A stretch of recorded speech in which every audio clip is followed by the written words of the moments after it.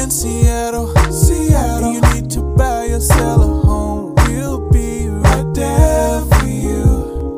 Because we're the realtors that you can trust. So go to ronanddonsitdown.com.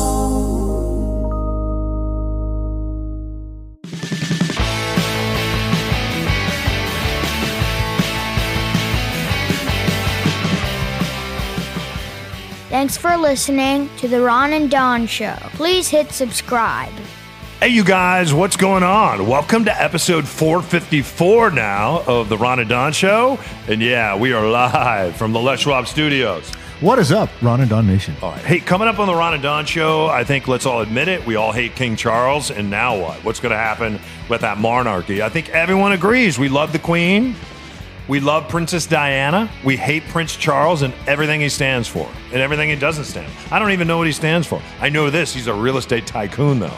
I would like to do a sit-down maybe with him if this kingdom thing, monarchy stuff doesn't work out. Because I understand he controls about $77 billion worth of real estate. Tax-free. Yeah, how about that? Tax-free. You got to love that. So we got to talk about the king. Also, coming up on the Ron and Don Show, I think this will be cool.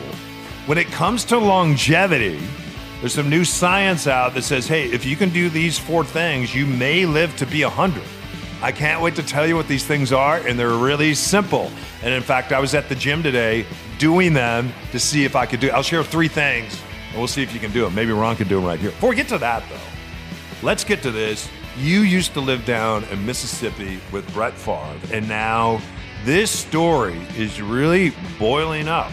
We talked about the fact that Brett Favre, who played for the Green Bay Packers, who's loved in Mississippi, was caught in some text messages and having conversations about taking welfare money, steering that money to himself, and then also steering that money to a school where his daughter plays volleyball. Now what we found out, people involved in the deal has stepped forward, and they said, yeah, we're going to plead guilty.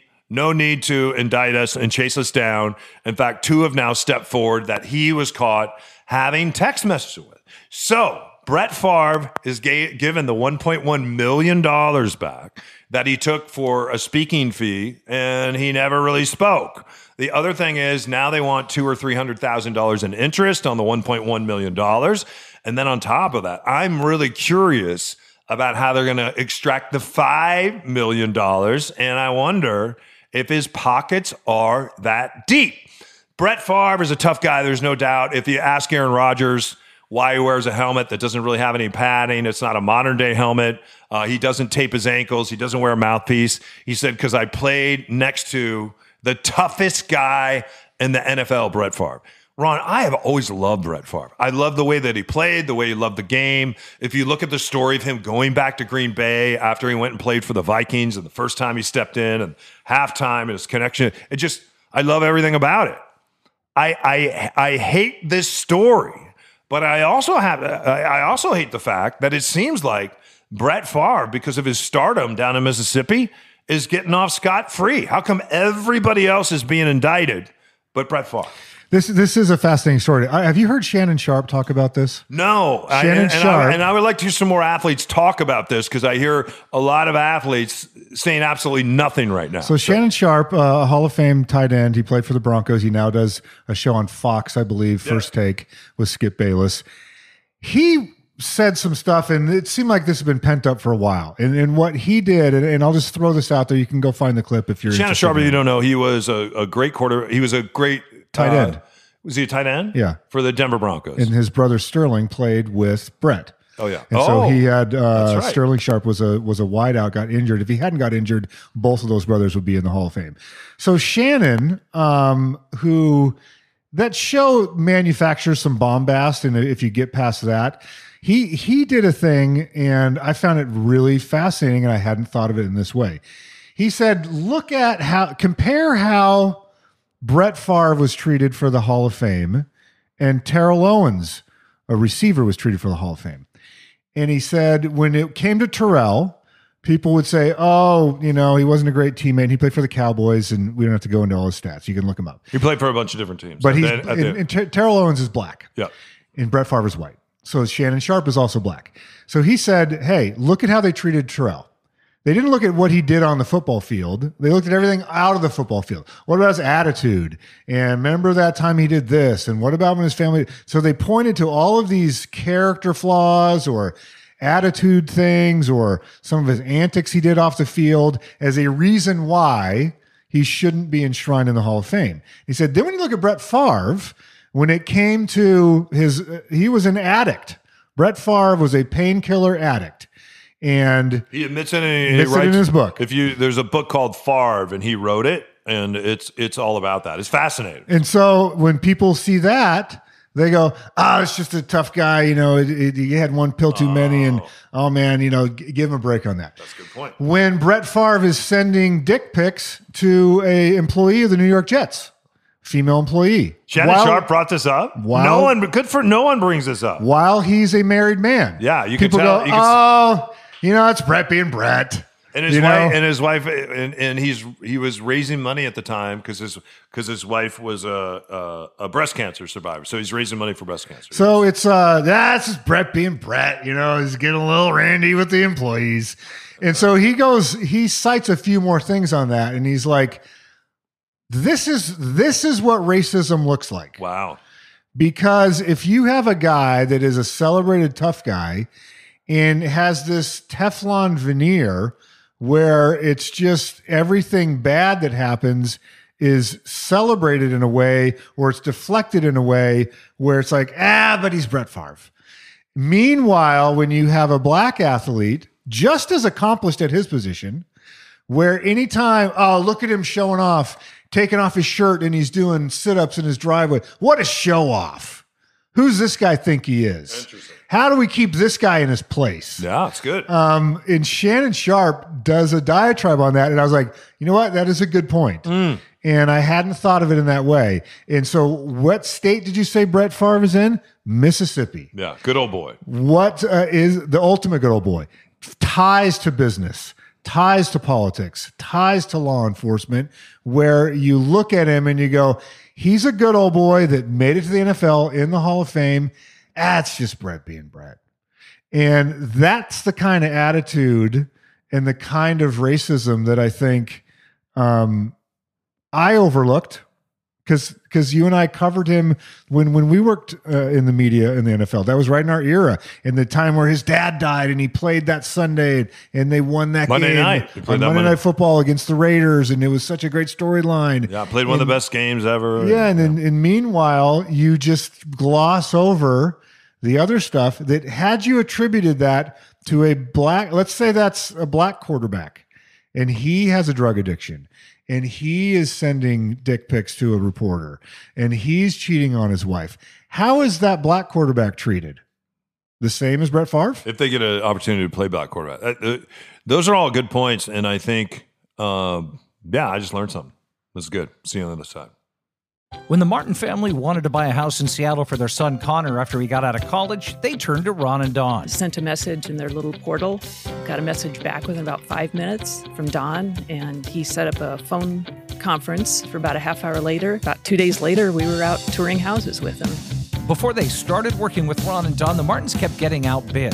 They just didn't realize how competitive the market is, but the guys worked tirelessly to find them the right house and then came up with a winning strategy to get it. They say if we go in at this amount, we think we can jump ahead and have people close before they intended to. And sure enough, it worked out. I don't think we'd have this house if it hadn't been for Ron and Dawn. And now their son has the perfect place for him and his 2 dogs, and the Martins say they couldn't have been more impressed with Ron and Dawn.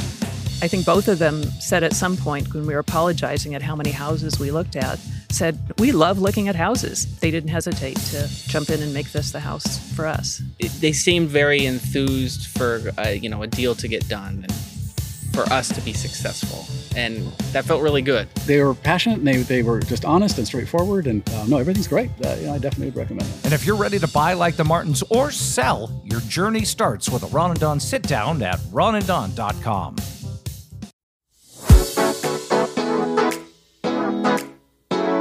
You're listening to my dad's podcast. It's the Ron and Don Show, only on ronanddonradio.com.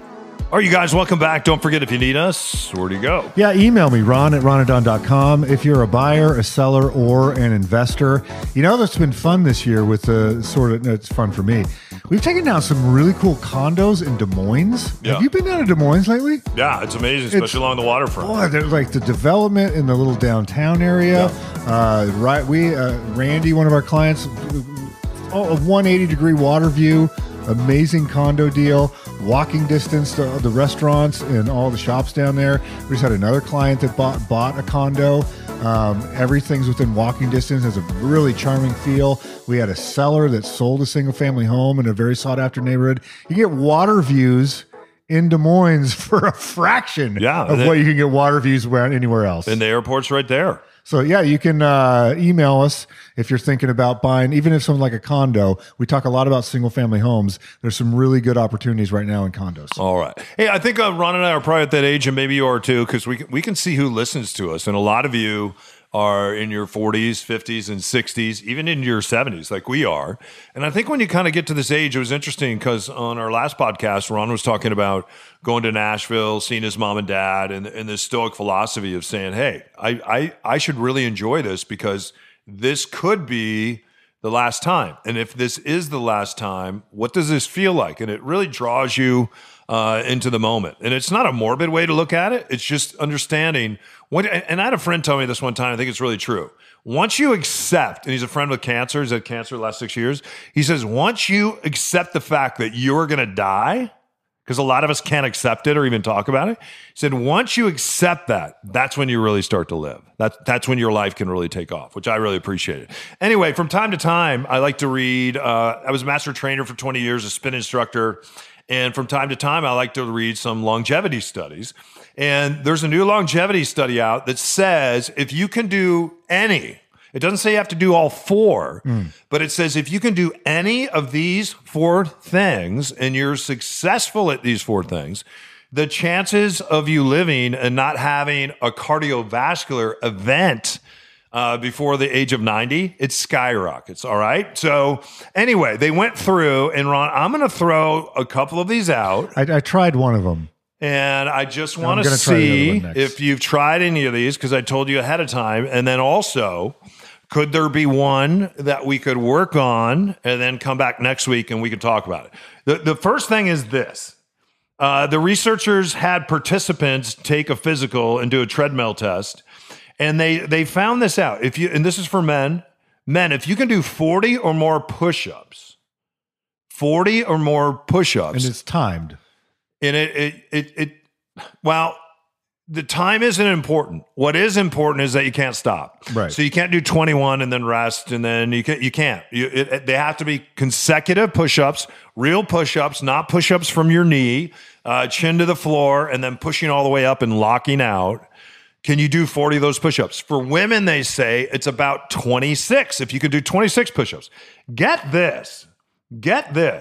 You have a 96% less likely chance to experience a cardiovascular event than those who could only do 10 or fewer push-ups. So this is the one I tried. I went to the gym this morning and I said, I wonder if I can do, because a lot of times I don't do 40 push-ups. I'll do, maybe I'll do 30 push-ups, but I do them incline. I do really funky, weird push-ups. So just going to the gym today and saying, wow, I wonder if I can do 40 push-ups. I went in there, I did the 40 push-ups, but I have to tell you, it wasn't easy. It wasn't easy. Like I got toward the end of doing 40 rigorous push-ups, and I consider myself in pretty good shape at the age of 55. It was tough. It was very tough. Tapped out. That's the one that I tried, and I did 25 push-ups. That's good. So I want to get it up to 40. Yeah. I actually have just recently hired a trainer, and I've been going to the gym, and they have the records on the wall. Yeah. The record in this gym that I'm going to is 75 push-ups. In a row. Yeah. And then there's these two guys, and the trainer told me they don't work out at the same time. Yeah. So they battle each other on the leaderboard, and one guy had 60 and the other guy would get 62. And they just cross out, they don't cross out the name. They just put their name at the top of the leaderboard and write it. the next week, the other guy comes in, so that's now up to 70, 75 push-ups. All right. I love that. Now, the next test, you guys, is a walking test. They found that people who can walk at a fast pace, they say 3 to 4 miles an hour, have a 24% lower risk of all-cause mortality compared to those who walk at a slow pace. I'm all about this. You've For walked those with 60 me. or over, the effect is more pronounced. People who can walk fast enjoy a 53% reduction in all causes of mortality. So just because you can't run, or just because you can't get out there and ride a bike or jump on a Peloton, just getting out and walking and I think if you get to a point where you can monitor your heart rate, also you can monitor your sleep. I use a Garmin to do that, but you can use a real simple Apple Watch. The Apple Watch, when it comes to a lot of the mechanisms concerning your heart and blood pressure, aren't super accurate, but there's a lot of technology out there. I think we have to be careful, though, sometimes, because I'll sometimes be too focused on my technology, and then I'll scare the hell out of myself and going, oh, my God, am I having a heart attack right now? What's going on here? But measuring that, and here's the thing. There's some devices out there that can let you know how fast you're walking. And sometimes you might think you're flying. I thought I was flying the other day, and I looked down, and I was coming up an incline. I was out on a walk with our dog. I was only going 1.3 miles an hour, but I swore I was going 6. So 4 miles an hour, that's pretty fast. That's a pretty brisk walk. That is a fast walk. I don't know if I'm up to 4, but yeah, I'm a pretty fast walker. You and your son and I did a hike a while back, and I did feel bad because I thought the thing I wanted to see was closer than it was. And I was walking pretty fast, and your son was like, "Are we there yet?" And I was like, "It's right around this corner." And it wasn't around the corner, and it wasn't around the next corner. But he finally made it. I hope he didn't say bad things about me when we got back. It was good for him. But it was a much longer walk than we had. I rarely ever, except for when I'm walking with Rachel Bell. She's like the only person. Is she a fast walker? She is a really quick walker. Oh, she is. Okay. And so, but other than that, I'm usually pushing the pace on walking. Okay. Did you try this third thing, the sitting and the rising test? The sitting test would be for you just to sit on the floor, and maybe do you still say Indian style? Do you say Native American style? Cross-legged style? Like, I haven't thought about this, but I'm open to learning. Here's how it works. You stand barefoot on a non-slick floor. You want to have plenty of open space. You can watch people try to do this online. You just cross one leg over the other. You lower yourself. Is your butt on the ground? You lower yourself to a sitting position, your butt's on the ground, and then you stand back up. The goal is to do it without touching the floor with your hands, your knees, your elbows, or your forearms, or even the sides of your leg. If you're unsure, have someone nearby you help score you. Start with 10 points, subtract 5 points for each time you need to use your hand or your knee, or your forearm or shift. The bad news, people who scored less than 8 points were 2 times as likely to die within the next 6 years. Wait a second. You're sitting with your tail on the ground, and you want to stand up on one foot without touching anything else. No. What you're saying? No. I did this with my partner Joe the other day. It's not an easy thing to do. So you're going to stand. You're going to cross your legs, and then you're just going to sit, and then you're just going to go down to your butt, and then you're just going to stand back up. Okay. That's all you. And you can watch a video. You can watch a video. But going down is not hard. It's the standing back up. Right. The standing back up is very difficult. But they do say as we get older that balance is key. Just and what they're doing is they're really they're challenging your sense of balance. The final thing, the grip test. You just go to a pull-up bar. You don't have to do any pull-ups. You just hang there and see if you can hang there for 60 seconds. I haven't tried that one, but I'm going to when I go to the gym. But did you get 60? I can do a little longer than 60 seconds, yeah. It's an overhand grip, right? Yes. Not underhand. Not underhand. Overhand grip. Yeah, so on all these, I did pretty well. I have to say the challenging one for me. 60 seconds is a long time to hang. It's a long time. The sitting down and then rising back up on the rise, I had to try it a couple times to get it. It's not an easy thing to do. So I can do 3.5 miles an hour on the treadmill all day long. I don't know if I'm doing it on the street. I'm working. My goal is to get to 40 push-ups because a couple of years ago I was up to 40 nonstop, and I just the pandemic kicked my butt. It's good, man. Then you're gonna live a long time. All right. See you guys in 60 seconds.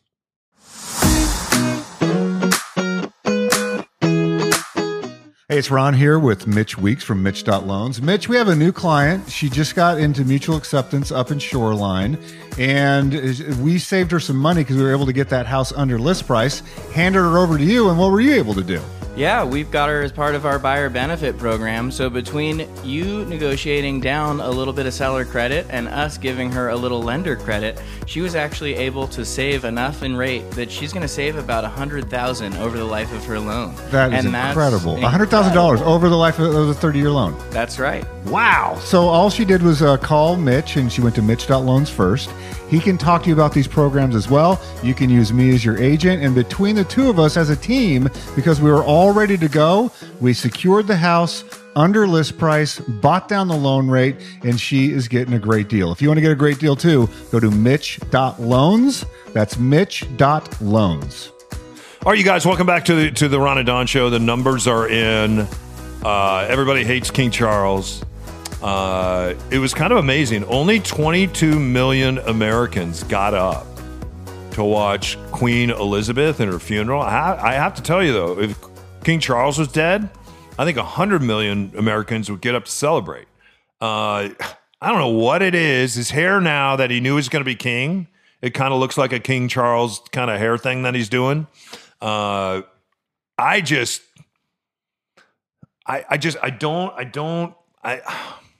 When you think about the history of the monarchy and you think about the history of colonialism, you think about the history of where all their money came from. And it's in different trusts, but we really don't know how much money they have. We kind of know where it came from. When you add it all together, it's about $77 billion. He's a real estate tycoon.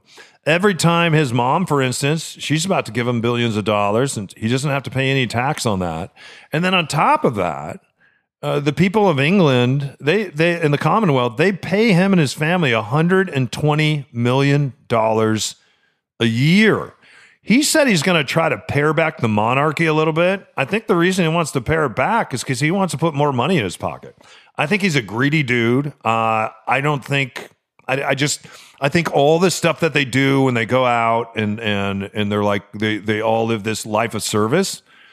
How can you live a life of service when you're not even one of us and you don't even get us, or you don't even get it? I look at the way that they treated is it Meghan Markle? Yeah. I look at the way that they've treated her. I look at the way that she was treated when she went back. And I kind of line up with Oprah on this one, I think. I think it's pretty amazing that Prince Harry, at the age of 36, you think about what happened to his mom. And by the way, when you look at the TV numbers for his mom when she passed away, or when she married Prince Charles then, the TV numbers were unbelievable. We all loved Diana because we felt like she was a commoner, like we related to her. They have asked people, though, of the Commonwealth if they should keep the monarchy. And it's not a 90-10. It's about a 62% of the folks over there say yeah, but they also believe that the taxpayers shouldn't pay so much damn money when that family is worth $77 billion. So, and I just saw all the pomp and circumstance. I know that the Queen planned all this for herself. I kind of lost respect for her. It would have been much more magnificent to me if the Queen said, you know what, I'm going to have just a common burial. All the money that we were going to spend on my funeral. You guys have been so kind to me after 96 years. I want people to remember that we didn't spend another dime or a dollar of taxpayers' money. And we took all that money and helped the homeless or addiction or housing or whatever that is. I don't, it was so opulent. I don't think there's room for that in 2022 around the globe with all this suffering that is happening, coming right out of a pandemic that we're still kind of in. It bothered me. I didn't like it. What's the? I tried to watch it. I was watching it with my mom and sister, who were very into the royals and watched the Queen and all that show on Netflix. I really struggle with it, and what's the part you struggle with? It was a parade of supremacy. It was a parade of, like you said, white supremacy. Even using the word commoner, like to have this hierarchy of status based on your bloodline and how your proximity to a certain person, it makes no sense. And what is the logic for keeping it? Like, that would have been the perfect time for this family to say, hey, this is an end of an era. Here's what we're going to do. We are going in a new direction, and we are disbanding this thing, this historical artifact, and we're going to do whatever it is that they want to do. But to change gears instead, I mean, think about the logic of this. It made sense 1,000 years ago, maybe. But think about the logic of, oh, you happen to be my mother, therefore I am now the king of all these people around the world. It's offensive. It's like the past due date on this is several hundred years in my mind. Yeah. All right, you guys. Hey, thanks for listening to the Ron and Don Show. We appreciate you. And don't forget, this is a great time to sell if your house is turnkey. If your house is not turnkey, don't sell right now. Make it turnkey. We can help with that. RonandDonSitDown.com. That is what I do. If you're ready to buy and you're like, and you do 40 push-ups. Yeah. If you're like, yeah, I'm ready to buy. Interest rates are too high. Really? You're looking at a house that maybe in some neighborhoods you can buy for $300,000 less than what you could buy for a year ago. And again, that turnkey property, don't worry if you're a seller and it's turnkey, you're still up 6% September 2021 to 2022. You are. But if you're not, you got to bring it to the front line to make sure it's front line ready. Anyway, going back to buyers, it's a great time to buy, isn't it? It's a great time to email me, ron@ronandon.com. We can get a search set up for you. We got a client right now named Christian. I cannot wait to get him into a townhouse. We've been looking. He's excited. First time buyer. I can't wait to have a drink with him on his rooftop deck. Yeah. All right, you guys need us, ronandonsitdown.com. Buy our seller playbook. Just write ron@ronandon.com. If you need our newsletter, we send it out a couple times a month. We don't sell your information. All that is at ronandonsitdown.com. Head up, shoulders back. We'll see you for episode 455. Over 1,500,000 listens to the Ron and Don Show. We thank you for that. Thanks for letting us be your broadcasters, your friends, and your realtors. We'll see you next time. You listen to the Ron and Don Show all day on the Ron and Don Radio Network. Now keep your head up and your shoulders back and keep blowing that trumpet, and we'll see you next time. Only on the Ron and Don Radio Network.